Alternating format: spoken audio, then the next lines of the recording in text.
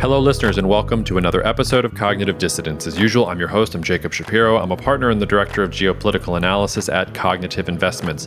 Joining me on the podcast is Miles Stapelberg. If you missed our first episode with Miles, it's worth it to go back and listen. Miles is, he works as a technical consultant at Quest Tech Innovations. He is a graduate student at the Plasma Science and Fusion Center at MIT. He also serves on CI's Innovation Advisory Board. So we have a board of scientists, people like Tomas and Miles, who we work with, who help us get to the bottom of what is actually going on from a technology perspective. Because I have geopolitical expertise, Rob has market expertise, we have a lot of expertise on staff. But for a lot of these advances, you need to talk to the scientists themselves, and you need to understand these developments, because even one development can change markets overnight. So I really appreciate Miles coming on. When I hit the stop button on recording, I complimented Miles. I told him, you're the rare scientist who can make their ideas intelligible to someone like me who really, I have some science background, but certainly not at the level that Miles does. And he said he wanted to credit ChatGPT for helping him come up with his analogies. So he uses some great analogies in here with ice cream cones and other things. And apparently we have ChatGPT to thank for that as well. I don't know how to feel about that. Listeners, jacob@cognitive.investments. That's my email address. We reference an innovation disruption report that Rob and Miles wrote together. It is available only for Knowledge Platform subscribers. If you want to talk more about that, if you want to get access to that report that we mention and talk about for a few minutes in the podcast, please feel free to reach out to me. You can also hit me up there if you want me to come onto your podcast, if you want to talk about letting us manage some of your wealth, or if you want to talk about what books I should be reading or what guests I should be having on. Email me anytime. I try to reply to every email that comes through, no matter how busy I am. Otherwise, that's enough for me. Let's get to Miles. Cheers and see you out there. Cognitive Investments LLC is a registered investment advisor. Advisory services are only offered to clients or prospective clients where Cognitive and its representatives are properly licensed or exempt from licensure. For additional information, please visit our website at www.cognitive.investments. The information provided is for educational and informational purposes only and does not constitute investment advice, and it should not be relied on as such. It should not be considered a solicitation to buy or an offer to sell a security. It does not take into account any investor's particular investment objectives, strategies, tax status, or investment horizon. You should consult your attorney or tax advisor. All right, Miles, it's good to be back with you. I don't mean to toot my own horn, but I often find myself when I'm in conversation with people, I either think I'm the smarter person in the conversation, or I think that the person, we're sort of on the same level. When I get into a room with you, I don't feel like the smarter person in the conversation, because I wish I'd been an astrophysicist and all these other things, and I just didn't have the gumption to do it. So it's nice to have you on, and I hope you're ready for me to pepper you with what will probably be academic questions for you, but which I think will be very interesting for the audience. Oh, well, do you mean this, Miles? Is there another one here? Yes, yes, the very same. The one right. Who is far too humble about his own abilities and things like that. And to show you how basic we're going to get, because most people are not on your level, there was a lot of news over the past couple of weeks, and I reached out to you originally because, 2-3 weeks ago, it looked like we had a room temperature superconductor. So let's start with the basic questions first. What is a superconductor, and why would a room temperature superconductor be such a big deal? Okay, yeah, I'll try to explain this. But first off, thanks so much for having me on this podcast. I started with a poor joke, but hopefully my explanation of what a superconductor is might be a bit more appreciated. So I guess what we'll start off with is a superconductor. The easiest way to think of it is if you have, say, a normal copper wire and you want to send electricity through it, it's going to conduct the electricity, but there's going to be some friction. It's like if you're throwing your hand through the air, you'll feel some of the drag. There's some friction that is going to be in place when you conduct the electricity through that wire. With superconductors, we don't have this friction. You're able to, there's essentially these lanes that the electricity can flow through without encountering any resistance. And this allows you to send a lot of electricity or current through the superconductor without any losses. And the loss is really important for what we care about, because if you don't have resistive losses, I believe the U.S. wastes about 5% of its electricity just through resistive losses. Then you get more energy conversion, and you can send electricity more. You can send it to further distances. There are a lot of benefits of superconductivity, and that's just for electricity transmission and maybe some power electronics. So ways that we can convert, send, store, and use electricity. The other use case of superconductors is in the use of, say, magnet technology. So you may have heard of magnetic levitation trains. There's a ton of those in China. You also may be familiar with MRIs. MRIs are another, they're probably I think they're the most early adopter of superconductors in industry, and they need those superconducting magnets because if you don't have friction when you're sending current through the superconducting magnet, you can get a stronger magnetic field. Stronger magnetic field in the MRIs, I believe, gives you better resolution. I don't know exactly how those things work, but my intuition is that they needed a stronger magnetic field, and the superconducting magnets let them get that. So with superconductors, we'll recap. You basically have a freeway with no speed limit. And that freeway has, instead of cars, electrons that can just zoom through the freeway. And without speed limits, you have much quicker delivery of electricity. Well, maybe not quicker, but you have, say, less loss when you deliver the electricity. And then for magnets, the maybe more important thing about superconductors, especially there's two types. There's the type 1 superconductor, which was the first one that we found. And then there's a type 2 superconductor, which is a bit more robust. The analogy is like the type 1 is like an umbrella. It can protect you from a little bit of rain, but if you say, if there's a thunderstorm with wind as well, the umbrella becomes kind of useless. That thunderstorm and rain is like sending too much electricity through it. Whereas the type 2 superconductor is like a thick raincoat. No matter the wind, the rain, you're going to stay dry. It's just, so that's just sort of the difference. The type 2 superconductors are a bit more robust. And I won't go into like the condensed matter physics because I frankly don't understand it. But that's sort of like the difference between them is, for all practical use cases, we use the type 2 because you can actually send current through them to do things. Mm-hmm. And what is the significance of the discovery that everybody was talking about was that it was a room temperature superconductor. So why was the room temperature bit of that the important part? Yeah, because normally superconductors, even the type 2 superconductors and the high temperature superconductors, they operate at negative 260 or so Celsius or even colder. We usually use Kelvin, which is absolute temperature. Most superconductors operate below 4 Kelvin. So very, very cold. Room temperature is 293 or so Kelvin, give or take. So we're operating very cold to make most superconductors work. The best superconductors we have stay superconducting up until around 77 Kelvin. And those are the rare earth barium copper oxide superconductors that a lot of fusion companies are looking to use in their devices. The implications of a room temperature superconductor are that you wouldn't need to cool these materials down to cryogenic or even colder temperatures, saving you a lot of money in energy usage because it's expensive to cool these conductors down to the operating temperature. Once you have the superconductor at that temperature, they use virtually no power. The MIT did a test of a superconducting magnet, and when you actually turn the magnet on when it was superconducting, it was using like watts of power, so less than a light bulb. But to get to that point, it took perhaps kilowatts or even megawatts to cool the magnet down to those conditions.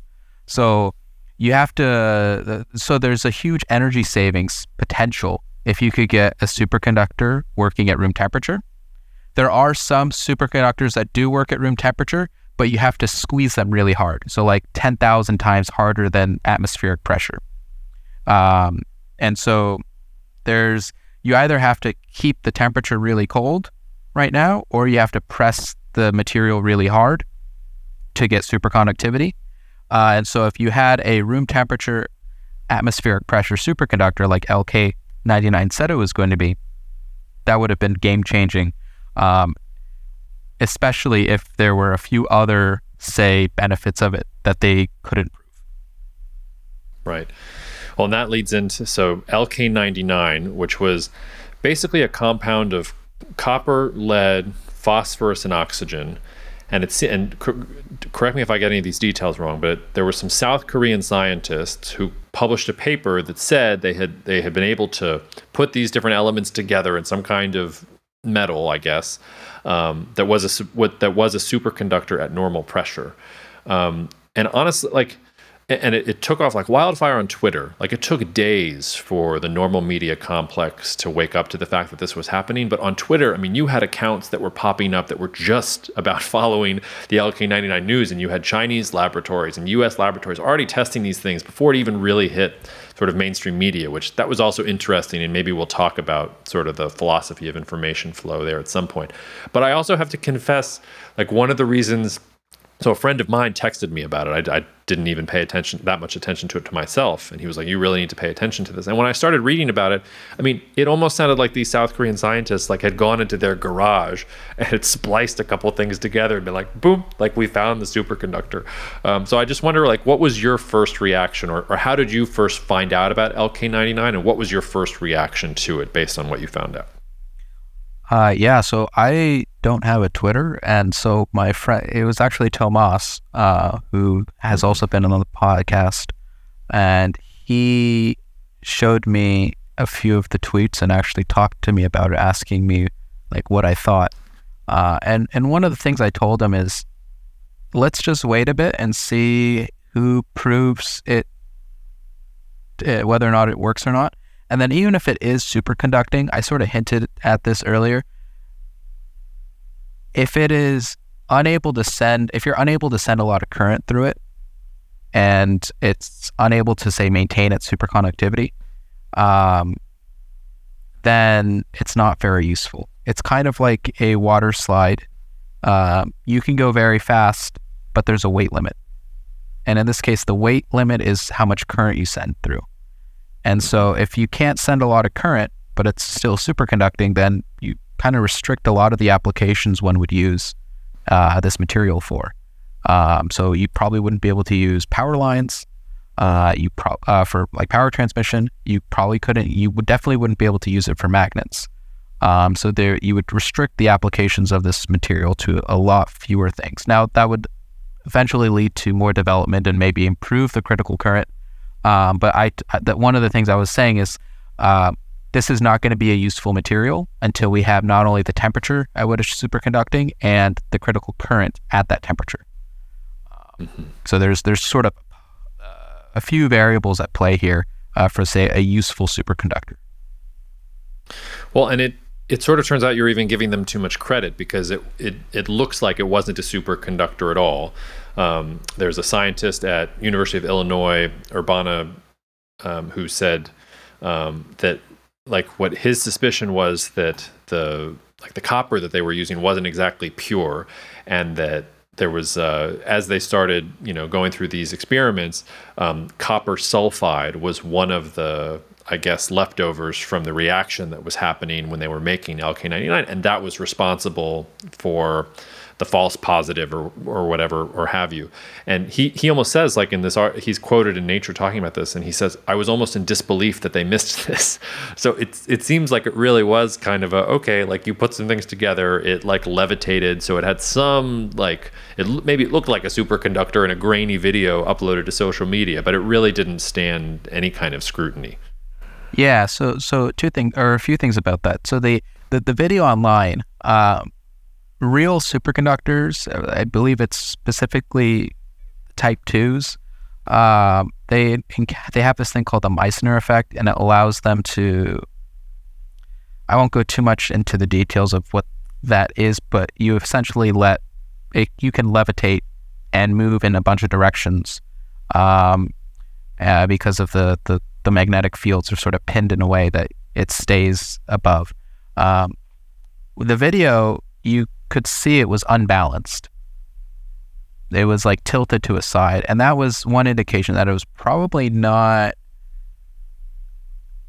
There was like, are you sure this is the Meissner effect? Because an actual superconductor, if you look up, say, Rebco superconductor floating, people will just take some rare earth barium copper oxide superconductor, put it in some liquid nitrogen, and then put it on top of a magnet, and it'll just be spinning around like a toy. And that's like a real it's the best material we have right now.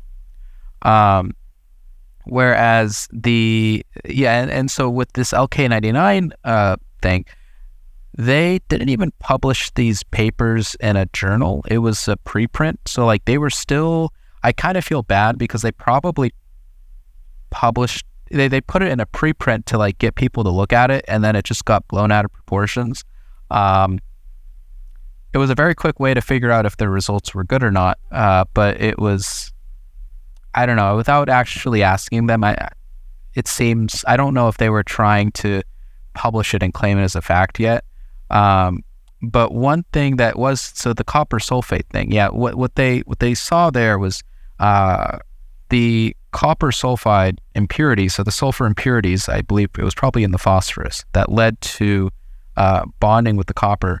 At the 148 Celsius temperature, it has a phase transition, so it changes shape, and that change in shape at the atomic level also changes how current flows, because it's like having like a merge or an intersection change on a freeway, and that change in the current or the resistivity, if I'm being correct here, that change in resistivity was what they believed was attributed to superconductivity, but it wasn't real because they just didn't. I think, it's hard to keep impurities. There was a group at Max Planck Institute in Germany that finally made a perfect single crystal LK99, and it looked really cool. It was like purple and all this stuff. That requires very specific specialty crystal furnaces. You have to do zone refining, and they basically slowly grew a single crystal of the LK99, and it took a while.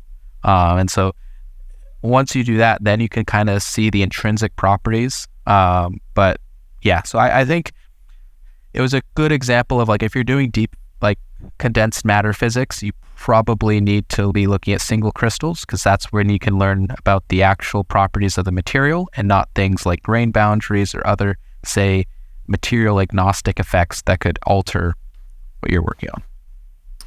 There's something weird about how information is traveling these days with scientific advancements or just technology in general, because whether it's, crypto had its moment in the sun, artificial intelligence had a moment in the sun, LK99 had a moment in the sun, it feels like everybody's looking for this silver bullet that is going to, help us leap into the future. And maybe one will happen sometime, and maybe you can comment about how that works. But I'm struck by this attachment to narratives that are so sudden, like, oh my God, this is the thing that's going to change everything. And then we learn sort of in the next news cycle that it's not that big of a deal. But sort of tied to that, will there be any like actual significance to LK99 itself? Does it have any redeeming qualities, or are those crystals that they grew at Planck Institute, are they just worthless? Like, this is not a material that's going to mean anything in the long term. I think it's hard for me to say. I haven't read too many of the papers. I'll be honest. Once I kind of saw that it was not going towards, I think the first theory from Lawrence Livermore and Illinois Urbana-Champaign kind of pointed towards it not being there, and then also the Max Planck Institute work. They did see that it was a resistor, but we have plenty of resistors. So I don't know, not a resistor, an insulator. So it had a very high resistivity in its pure form. So it might be something interesting to still look at, but I'm not really sure. I would say it's maybe a few groups should continue looking at it to see what's going on, because it does have a similar, so the copper and oxygen, that those two, say, elements are also in some of the best superconductors. So the type 2s, they're all cuprates.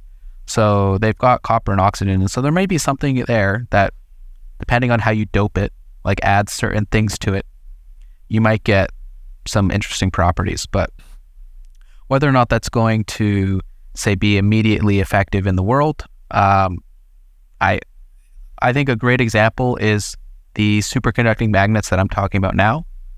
Those rare earth barium copper oxide, the Rebco magnets, that was discovered in 1987, I believe. So the first discovery of these magnets that we're finally now using in some applications like fusion and MRIs, those took over 40 years to develop.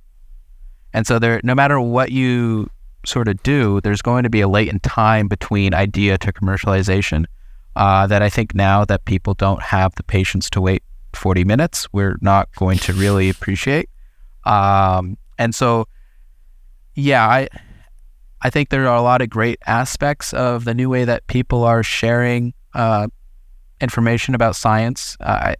It goes both ways. Like in the past, it would have not taken less than a month to verify if this claim was true or not. It only happened because we had the flow of information to be so quick and sort of the hype behind it to drive people in science to be like, oh, this is a great way for me to get funding in the future. It's an interesting problem. Let's just keep going and see if this is true or not. So I think there are really good aspects of this new way we share information. Just remembering that no matter what the technology is, no matter how advanced we are, there is still going to be a latency between idea to product. That I think is there's only so much you can do to reduce that. Yeah. Which kind of leads to my last question on the superconductors. I wanted to ask you what you think the likelihood is of finding a room temperature ambient pressure superconductor over the next 10 years. And then sort of second part of the question is, if one is found, how long does it take to operationalize that? Is that a 40-year process still? Is that a 20-year process? Does that depend entirely on what the superconductor is made of? What are the prospects for someone actually finding this holy grail, and what does the implementation actually look like? Yeah, so I would say I'm a plumber in this instance. I'm not the person who does. I'm not the thermal hydraulic sort of engineer here. I just use it, so I wouldn't know where to look for a room temperature superconductor that doesn't need 10,000 atmospheres or higher of pressure.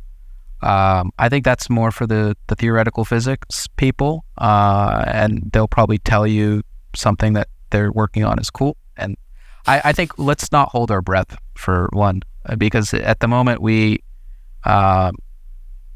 even the current superconductors, we haven't fully utilized them and figured out ways to engineer it. And I think if you were to create a room temperature superconductor, it would take a similarly long time to produce, because these things are very sensitive to environment, concentration of different impurities.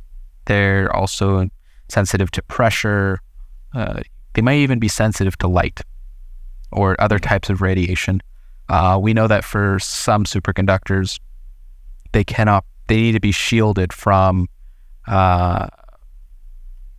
say a fusion plasma, because they would get damaged from the neutrons that are produced and become useless. And so there's a whole lot of things in consideration here that I think wouldn't accelerate this 40-year development of a new type of superconductor. I think that's probably the most certain thing, is that it would probably still take around 20 to 40 years. Fair enough. Well, let's move into what is your wheelhouse, which is nuclear fusion.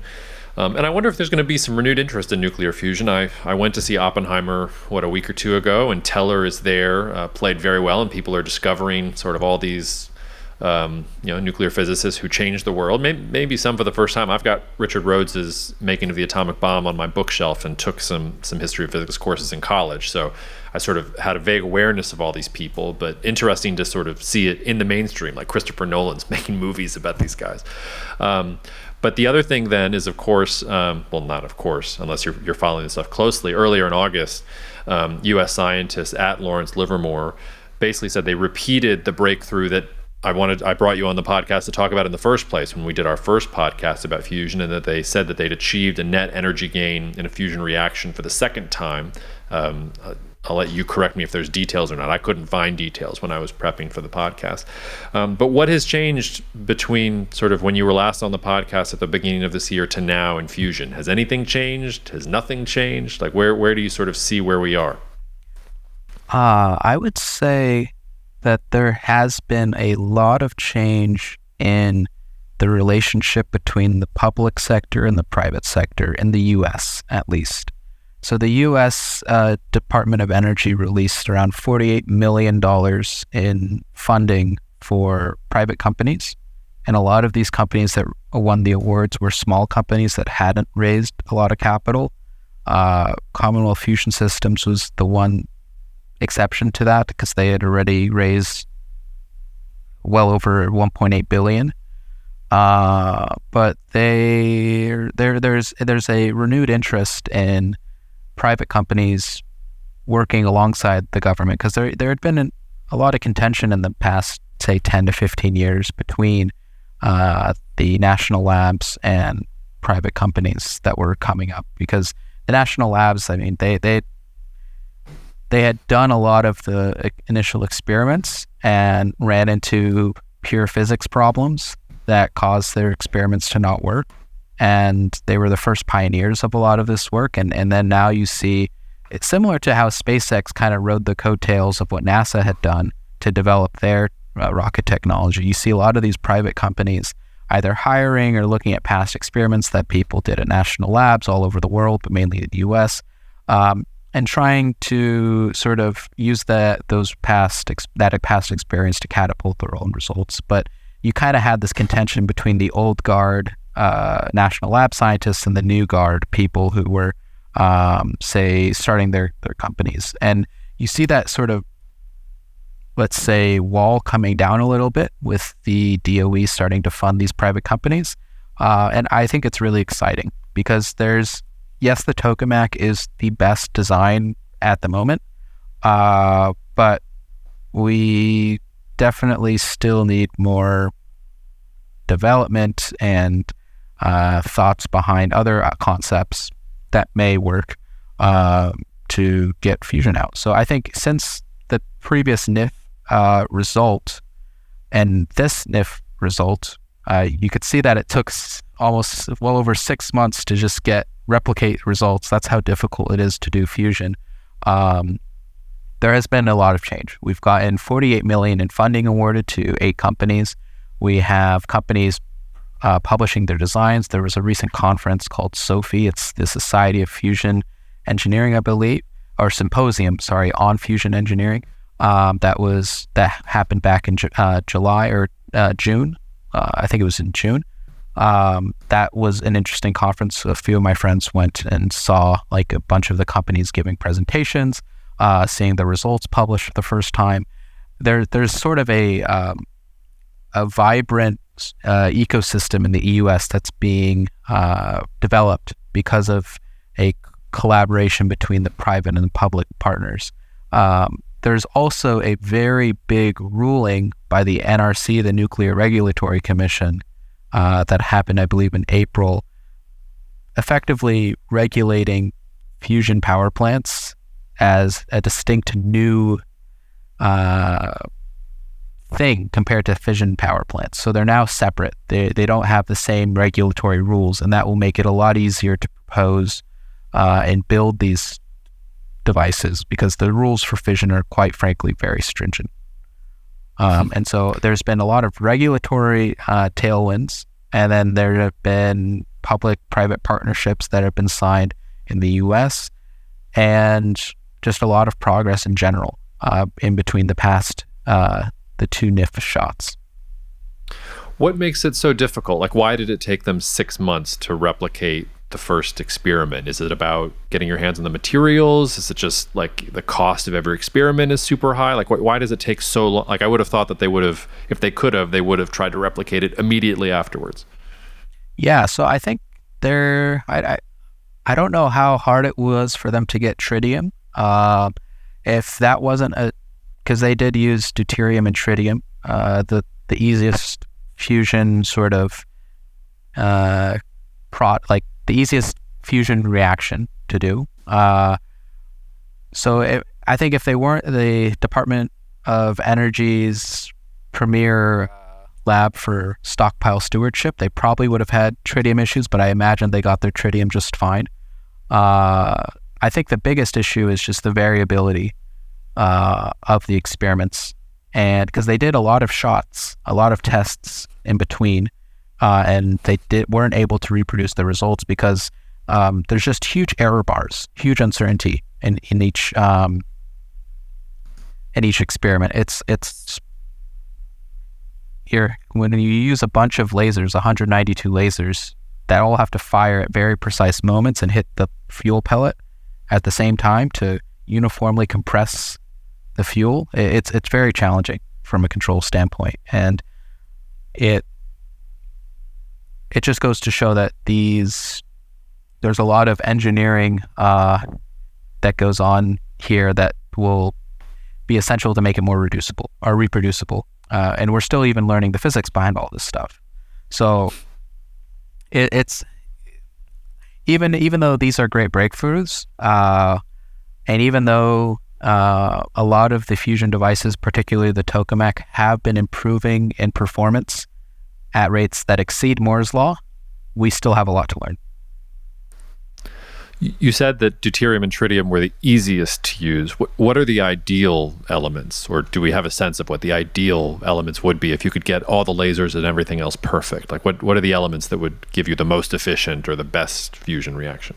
Yeah, so I would say the deuterium and tritium reaction it has the lowest, say, barrier to happen, and so it's the most efficient fuel by over an order of magnitude. But there are the issue with it is it produces high energy neutrons, which are a radiological issue and complicate the engineering a bit. There are a few other fuels, the deuterium-deuterium reaction, which is what the sun uses. It also produces neutrons. It doesn't need expensive fuel types as well, but it's a lot harder to get working. The sun is able to do it because it's quite massive. We can't produce the same pressure to squeeze the deuterium atoms together. There's also deuterium with helium-3, which is what Helion Energy proposes to use. And that has lower neutrons produced than DD, so deuterium or DT. It produces the third most neutrons out of the three, but the amount of neutrons it produces is still double a commercial efficient power plant's. Its advantage is that you could use direct energy capture. So instead of converting the energy from heat to heated fluid, or from electricity to heated fluid back to electricity, in this case, you could just go straight from electricity in the plasma to electricity to use. Very hard to do in practice, but in theory, you could do it with that reaction because it produces protons. The other reaction is proton-boron 11, and that's what Tri-Alpha Energy is using. That's the hardest reaction, and it produces no neutrons whatsoever. So if you want a very clean fusion reaction, you would use proton-boron 11. It's just very, very difficult. You need higher than 1 billion degrees Celsius and very high pressures just to get this reaction going. And whereas with the easiest reaction, DT, you only need around 100 million degrees. And it's not a linear increase. It's not 10 times harder. It's like 100 times harder. It's a square root curve for how much energy you need to put in to raise the temperature. So it's much, much harder than to do the aneutronic fuels like DHE3, so the helium-3 reaction and the proton-boron reaction. They're much more difficult. And so that's why most of our focus is on DT, the deuterium-tritium. And because tritium is expensive, we do a lot of our, say, test runs with just DD. So we test a lot with DD, and then when we know we kind of have a good idea of what's going to happen, we use DT. And so there have been fewer than 5 DT experiments run. To my knowledge, there was one in the UK, there was one in the US in the late 80s, I believe, and then the NIF experiment and Lawrence Livermore. There might be a few others, but they weren't very publicized. All the other experiments, all the hundreds of experiments we've done in the past have been on deuterium and deuterium, just because it's plentiful fuel and it's enough for us to learn about the physics of plasmas, but we can't produce more energy out than it takes to sustain it. So that's where DT comes in. And I'm glad you mentioned Helion. So you and Rob authored a 15-page creative disruption report about Helion. That's only available for subscribers to the Knowledge platform. So if this conversation interests you listeners, feel free to reach out. You know where to find us if you want to hear more about it. But I thought I'd give you just a second here to riff on that, because what you're describing, even though we've seen progress, sounds like decades in the future. Like that's just the impression a layman gets from listening to you talk about these things. But Helion has a deal to provide fusion power to Microsoft by 2028. So talk to me about how that's possible. Is that actually going to be fusion power? Is that a semantic thing? How is it that Helion and Microsoft are promising this level of advance when the things that you're telling me here make it seem like, as you said, we're still learning the physics, let alone designing these reactors? Yeah, it's, I would say Helion has a really, interesting design for their power plant. It is, at a high level, very smart because it ignores a lot of the pitfalls from the standard approach to making a tokamak, using DT fuel, and running a steam cycle. The tokamak DT fuel steam cycle idea is the most straightforward from a physics standpoint, but arguably the most difficult from an engineering standpoint, with the only other one being a stellarator. But it's hard. Basically, it's hard to engineer, easy physics. The approach that Helion has chosen is easy engineering, incredibly difficult physics.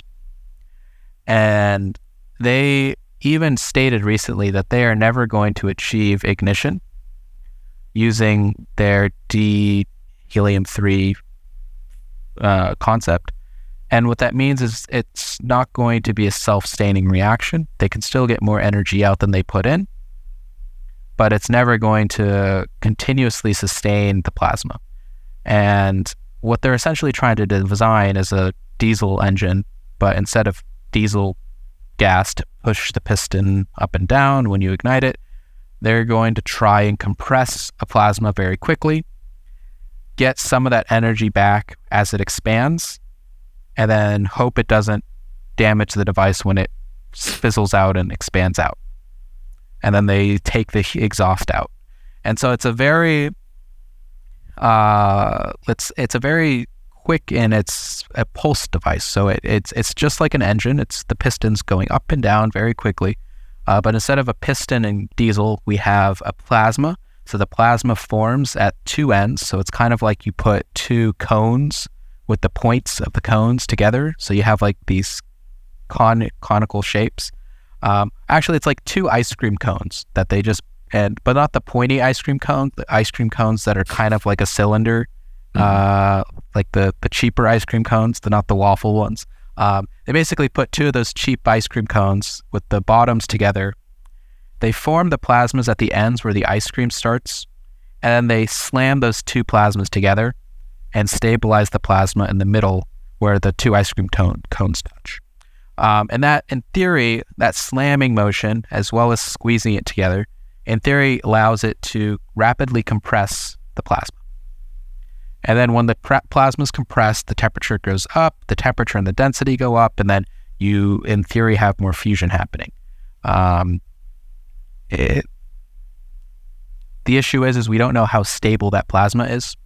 There are a few physics questions that need to be solved there to see if you're actually going to have a safe reaction.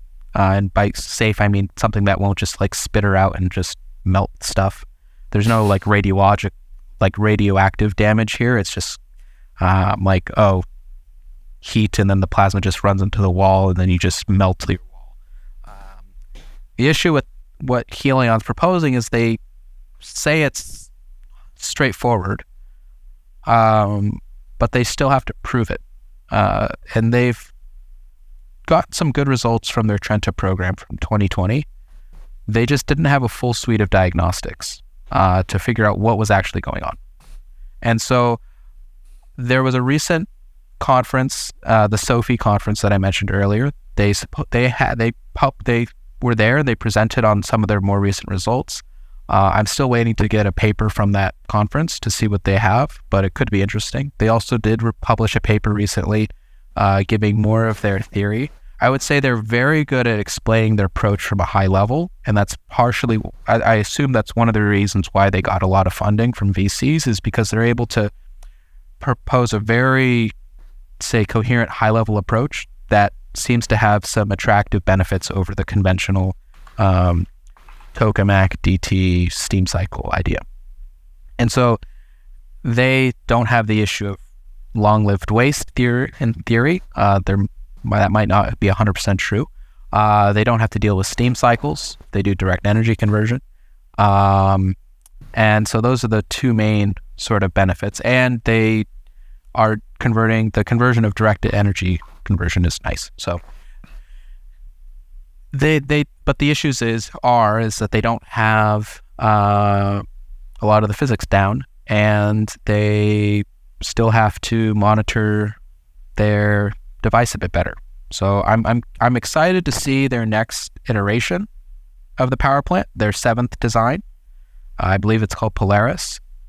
But I think it's a little soon to say that before even testing some of the concepts that they propose, like they haven't tested the direct energy conversion technique yet on their big device. They've tested it at very small levels, and they showed that like if you squeeze a plasma and it expands, it pushes back on the magnet.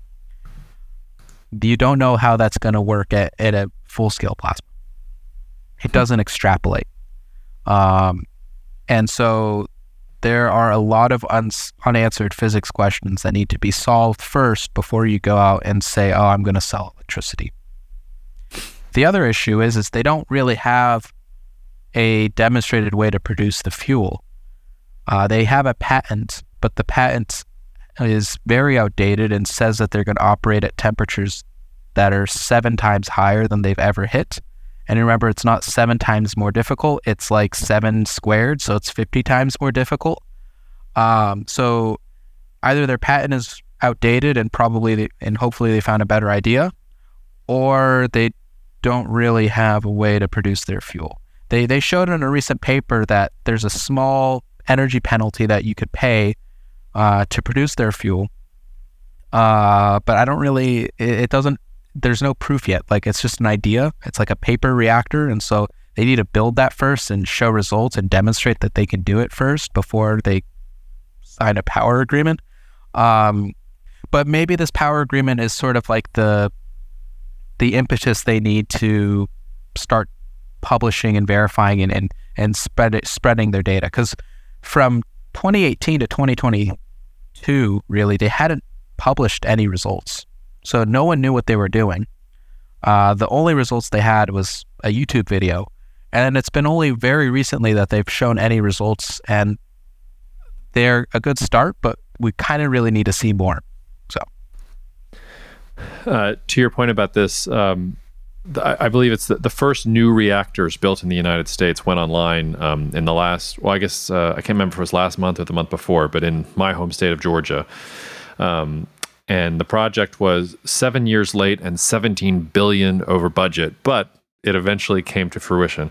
The question that I'm leading to there is, am I going to see a fusion reactor in my lifetime? Is it going to be 10 years from now? Is just the physics like we don't know enough to sort of say it yet? As somebody who's in the space, like what do you think is a realistic and sober look at what the future looks like for fusion? I would say we are at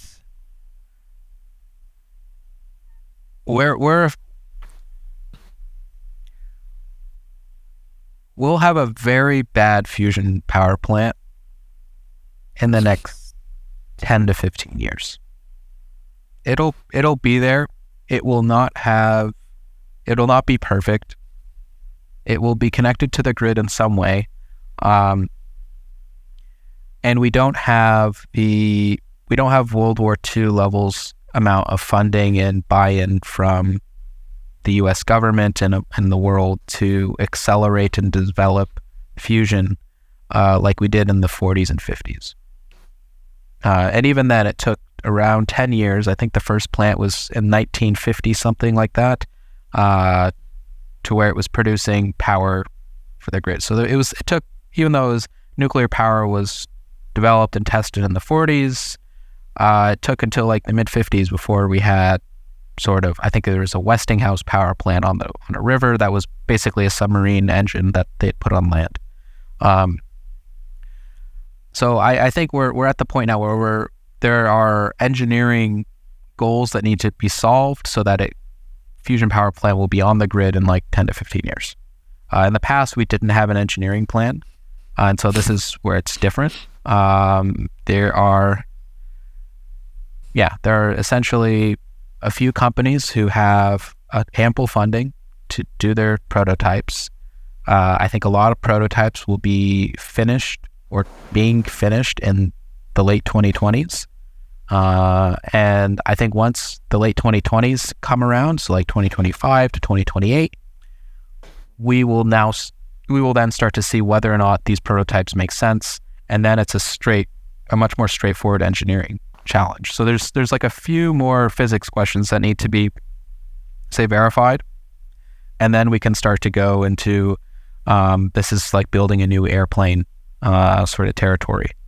And and so I would say the most recent breakthrough in fusion has been the superconductors.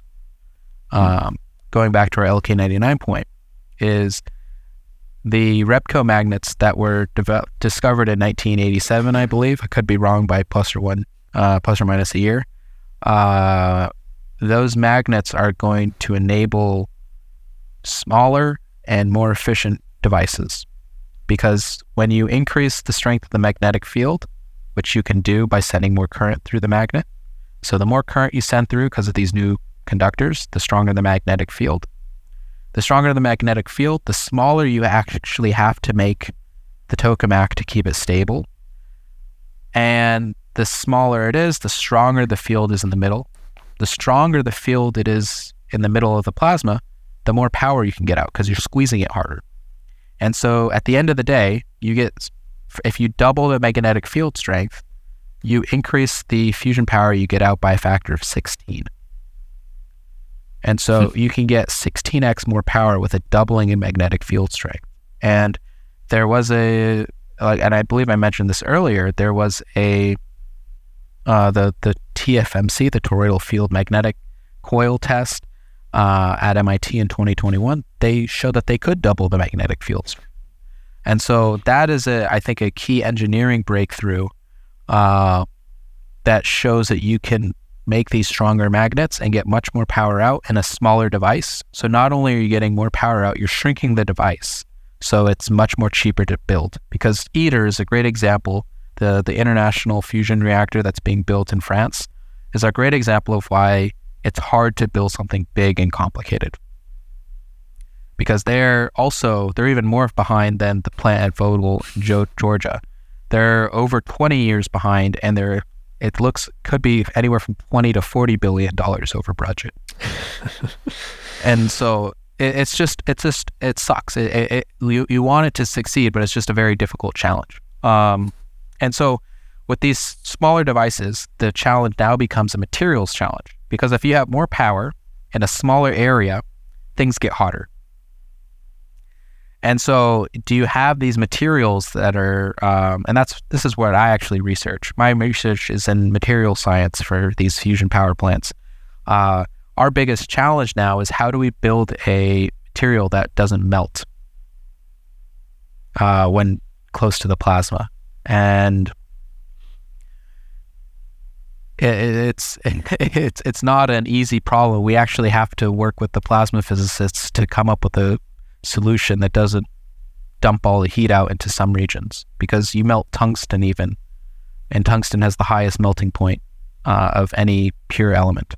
So if we can't use tungsten, or if tungsten's getting melted, then it's not just a materials question. It's you have to do materials and physics together to stop that. So I think did that hopefully answer some of the questions? I know it bounced around. No, it did, but I just want to pause on that before I switch gears here for a second. So if it melts tungsten and tungsten has the highest melting point, where that doesn't sound like there's physics to solve that. That sounds like a dead end. How do you solve that? Yeah, so what you can do is you can much more intelligently direct where the heat goes. So at the moment, we concentrate all the heat at exhaust to a few regions so that we decouple the problem of mechanical strength and high temperature resistance.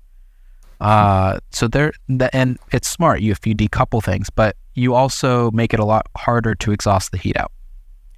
There are other ideas where you can spread the heat out everywhere in the chamber. So it's a more uniform sort of heat release.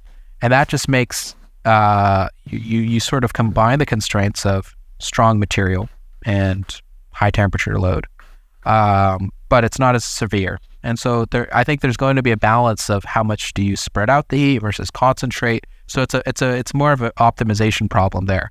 And so that's sort of how you'll figure that out. But people have done this in hypersonics and the space shuttle. Our heat fluxes are a bit more extreme, but it's not unfeasible. There's engineering paths forward, which is a lot better than what it was 10, 20 years ago. I was going to ask you where the United States gets most of its tungsten. The USGS website is not cooperating with me, but do you know the answer to that off the top of your head? I think I do not. I would imagine it's probably China or Europe, but there might be I know there's a few vendors in the US who do process it. So Elmet is one of the biggest processors of tungsten in the US. Here we go. It's China by far, some Vietnam, some Canada, some Europe. So that's interesting in general. Well, I wanted to shift gears there a little bit because I want to spend the last 10 minutes just letting this start to traipse on the geopolitics, which is I asked you when you think a fusion reactor is going to be online. Where do you think the first fusion reactor is going to be? Is it going to be in the United States? Is it going to be in China? Is it going to be somewhere else? And that's a backwards way of asking, who's at the front of the pack here. But answer that question however you want. Yeah, I would say a lot of the know-how and expertise is concentrated in the US right now or in Europe. Europe has a lot of the old guard, the people who have been working on ITER since the 80s and 90s. So they've got a lot of expertise, but they're not going to commercialize a power plant based off the ITER design. So they might get the first, say, tokamak break even. I don't think they will, but there's a lot of expertise there. Whereas the US, I think, has a much more dynamic, private-led fusion industry, and a lot of and several of these companies have control of the supply chains of the critical materials. So the magnet technology is going to be a huge driver in making fusion commercially viable. the companies that have the biggest control over the supply chain and actually develop the supply chain are based in the US. So Commonwealth Fusion Systems is one of those companies. Tokamak Energy is a UK company who has worked with Commonwealth Fusion Systems to commercialize these magnets. But that's, I think, going to be a big showstopper for international players who may still have the theory. So China, for example, is graduating, I think, more plasma physicists and fusion engineers every year than the US has in total. Or at least that was the case before COVID.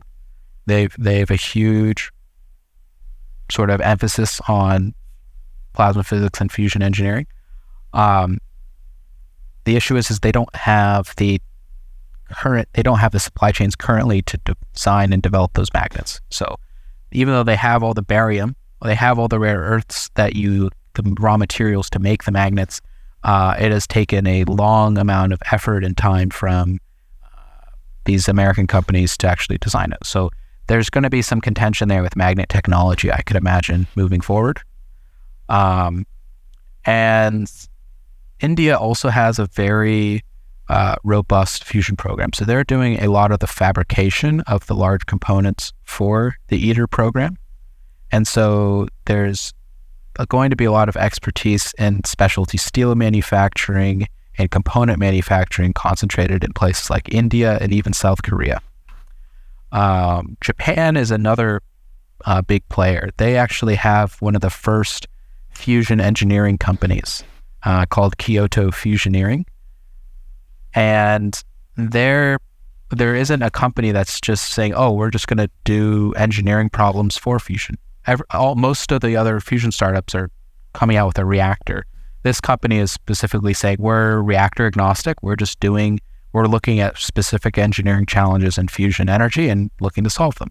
And so there's a vibrant sort of international community, but I think a lot of the power and money and technical know-how are concentrated in Europe and the US, with a few examples in Japan and India and South Korea of, say, niche expertise, and then a huge theoretical, say, burgeoning development in China. We could talk for another hour about the question I'm about to ask you to close out on. So let's consider it sort of we'll close on it and maybe open with it next time, which is sort of the promise of fusion. I mean, it seems like the holy grail of energy. And you said 10 to 15 years to a bad fusion reactor. If we could get to a good fusion reactor, do we just stop using fossil fuels to power the grid immediately? I mean, is that the level of technological advance we're talking about here? How do we benchmark what fusion could mean to human civilization if we can stick around long enough to make the discovery? Yeah, I actually think that fusion is not going to be a good electricity generation method. Its biggest advantage is going to be in cogeneration, because you produce, at least in the standard tokamak design, you produce a vast quantity of high temperature heat, which can be used for things like hydrogen production, electricity, process heat for chemicals. You might even be able to run things like direct reduction of iron for steel making. There's a lot of industrial decarbonization that might be enabled by fusion energy. And electricity is just the most conceptually easy to grasp, but I don't think it's a good, I don't know if that's the best use case for fusion. Because there are plenty of cheap ways to produce electricity, and I don't think we're getting away from fossil fuels anytime soon. There's companies that are even looking at carbon sequestration and all these other techniques to make fossil fuels more digestible. So there's a friend of mine has started this company called Mantle in Cambridge that is doing this with molten salts.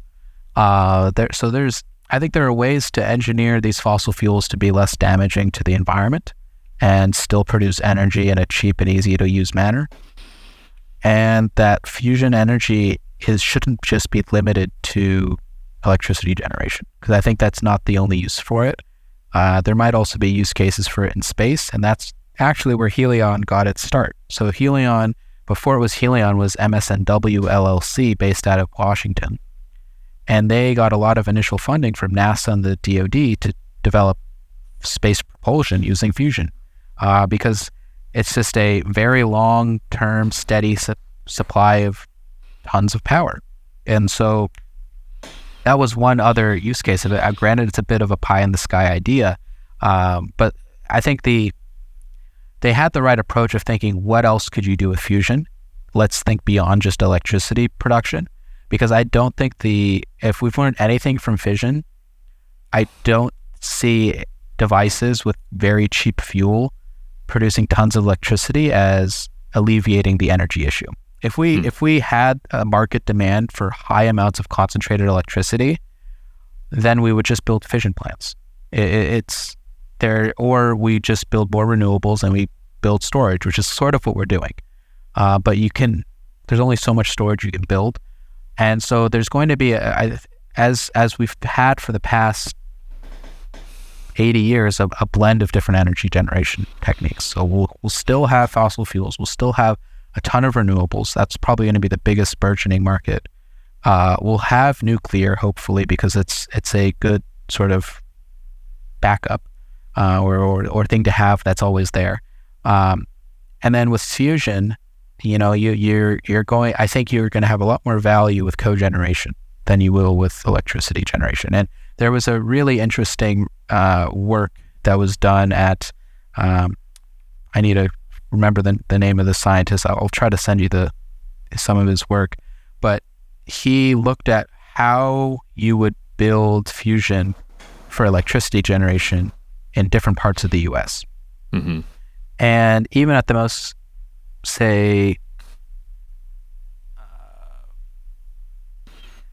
optimistic economic targets and capabilities, you wouldn't see a higher penetration than 12% of the electricity market in the Northeast.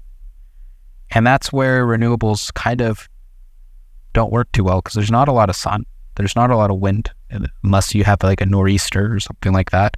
And so even then, you still have I think it was close to 60 or 70% of the market dictated by renewables, the rest with natural gas, and then 12% at most of fusion with normal nuclear. So and 12% still a lot, but it's still not what people expect when they think of holy grail of electricity. It's just, that's going to be driven more by markets than by technology.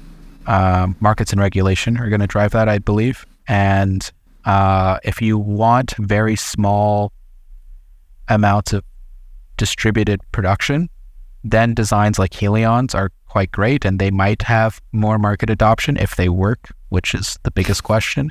Whereas it's hard to offset the cost of these magnets for tokamaks if you're building, say, a 50 megawatt reactor when the magnets cost $1 billion regardless. So it makes more sense to not just produce electricity, but to use the reactor full tilt and produce things that are high value but aren't based on a fast trading commodity schedule like electricity is. So like, let's say, for example, you're producing a gigawatt of energy,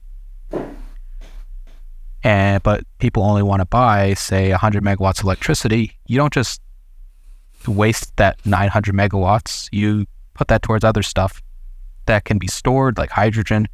You can set it up next to a steel mill or something like that. Like, I think the next 10 years or so should really be focused on saying, where is fusion best suited to have a most profound impact on the global economy and on the climate. And I think that's perhaps what we're going to see in the next couple of years. It's not going to be, we're going to solve the energy problem or the electricity problems, because it doesn't really seem to me like a great electricity source, just from a market standpoint. And so I think that's going to be a good shift, and something I'd love to talk about more in our next chat of where fusion could enable ideas that are perhaps right now energy infeasible.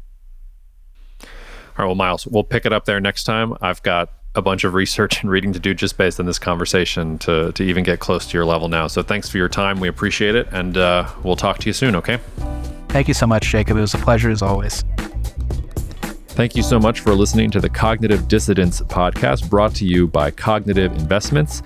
If you are interested in learning more about cognitive investments, you can check us out online at cognitive.investments. That's cognitive.investments.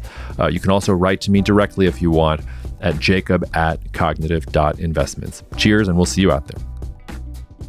The views expressed in this commentary are subject to change based on market and other conditions. This podcast may contain certain statements that may be deemed forward-looking statements. Please note that any such statements are not guarantees of any future performance, and actual results or developments may differ materially from those projected. Any projections, market outlooks, or estimates are based upon certain assumptions and should not be construed as indicative of actual events that will occur.